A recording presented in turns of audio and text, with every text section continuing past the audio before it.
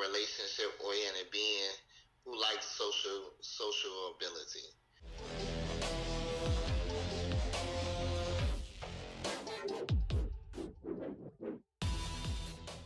I'm Dion, hailing to y'all from a city near you. And I am Ronald from the beautiful city of Baltimore and the lovely state of Maryland. I am Kay, coming to you from America.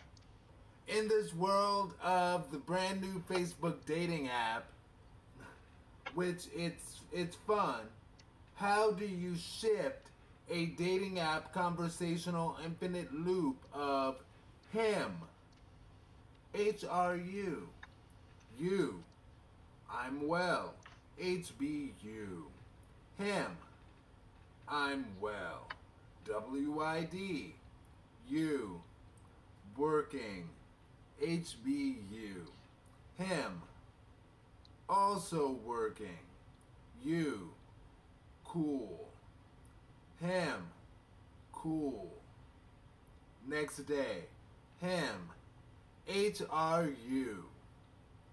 So, what if, and this is a what if this guy is physically the man from your dreams? And what if he's just not a great conversationalist? How patient will you be with him?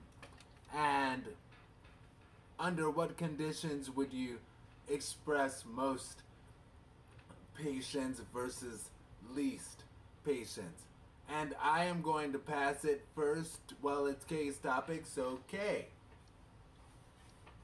All right. So, I mean, in the advent of social media and all of these various apps that are out here that allow for us to communicate, I think in general there are certain things that get lost in translation without verbal cues and visual cues. But outside of that, when you're entertaining a conversation with someone, I think that you have to, in this day and age, we're looking for quick assessments. You know, are they using full sentences? Are there short responses? Are they using a lot of acronyms to say things versus actually typing out what it is? I think all of these are levels of investment in what it is that you're trying to convey or looking to receive back. So when we're looking at how we use these apps to determine these, we have to look at what are you actually looking for. Because if you're looking for something serious, then you're going to be talking about substantive topics and subjects, things that actually relate to getting to know a person better. If it's going to be something that's casual, then you're not going to go deep. You know, you're going to keep it all surface level. So when we look at that, what are the tools that we're going to really use to assess what we are looking for, or to determine if that person actually has an interest as their profile states? So when you're looking at those type of things, when you're looking at those type of things, how are you guys looking to assess what the other person is? Not so much that it's the conversationalist piece, but just determining whether or not there's interest that you're trying to focus in on, whether or not this is one that you do. And two, if you're a person who believes in don't put all your eggs in one basket, then how are you grouping them and ranking the various people that you do communicate with? All right, so I'll jump in on it first. You hit a lot of points on the head. I definitely agree. One, when you have these types of conversations, it's about what you're looking for. So it starts off with you initially. It depends on if it's just a hookup type of thing. If you're really looking to find love, if you're looking for friendship, look for someone to hang out, whatever it is that you're looking for, that would determine the type of conversation that you're going to have. Two, when you're looking at these conversations and say you don't want to put all your eggs in one basket, you know, how are you ranking it? What's more important to you? And then it goes back to you what you're looking for, and you rank it according to what you're looking for.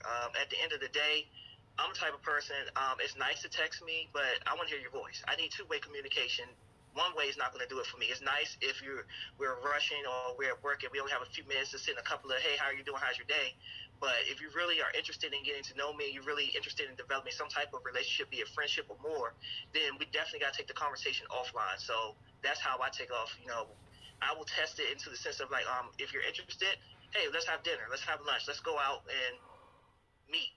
Then then we can take it to another level and see where your interest really is, because behind the text message, you really, a lot of times, can't really tell if it's just the basic HRY or what you're doing and all these types of things like that. You really can't tell. It's just a common thing. Even in person, sometimes you can say, how are you? Or you can say good morning. Somebody's like, good. Or they'll say, hi. And I'm saying, I asked you, how are you? So I know that you're not even paying attention to me. And I think that's the same thing with text. It's a habit and a ritual that you just type certain ones and you go on about your day. Well, as for me, when it comes to communication, I have to look at relationship, and I'm a relationship-oriented being who likes sociability. Long before technology advanced to where it is, I was the person that I love to hear, I love to see, and I love to touch. So hearing you, I like to hear your voice. Cell phones wasn't always there, and we couldn't always text, but I like to hear your voice because it gives me octave tone to gauge what the meaning is in the words. Then with this autocorrect system, when it comes to texting, like, I can get a text that I'm sitting there, and it took me 5 minutes to figure out exactly what you were saying. Oh, I got lost, and I'm done. It's like a deal breaker for me that if we don't have that ability to communicate through voice. I remember I recently deleted all my apps off the dating profiles, and I'm looking at whether do I want to put them back or not, because I can remember being on there and asking people to call me, and they turn around and they text me, and I'm like, this is the same as being on the app. Like, why is it that you don't want me to hear your voice? Then being able to see somebody, like, I really like interaction where we go out and we be social. People always want to come to my house. My house is my goddamn sanctuary. And it's like, I spend enough time in my house. It's okay after we get to know each other, but let me know what you like to do outside of home. And if you're the person that you really just like to chill at home, then I get it, and I'm okay with it, but we're not going to merge well, as my job field is going to carry me to a lot of travel. And so there's sometimes I'm going to need you to come be there with me, because there's nothing more hurtful than to say I'm in relationship with someone or I'm partnered with someone and them never be there. It leaves room for me as being a flirt that I start believing I'm single and I start acting like I'm single. Now, on the last part with being a connection, touch, being able to touch, I just believe in human bonding.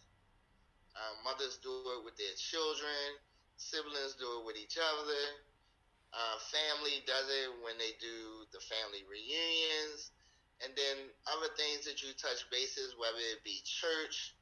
It's just that human connectability that we don't get out of touch with each other, that in some ways when you text someone, when you're not speaking in full sentences, it takes away that ability to really get to know you.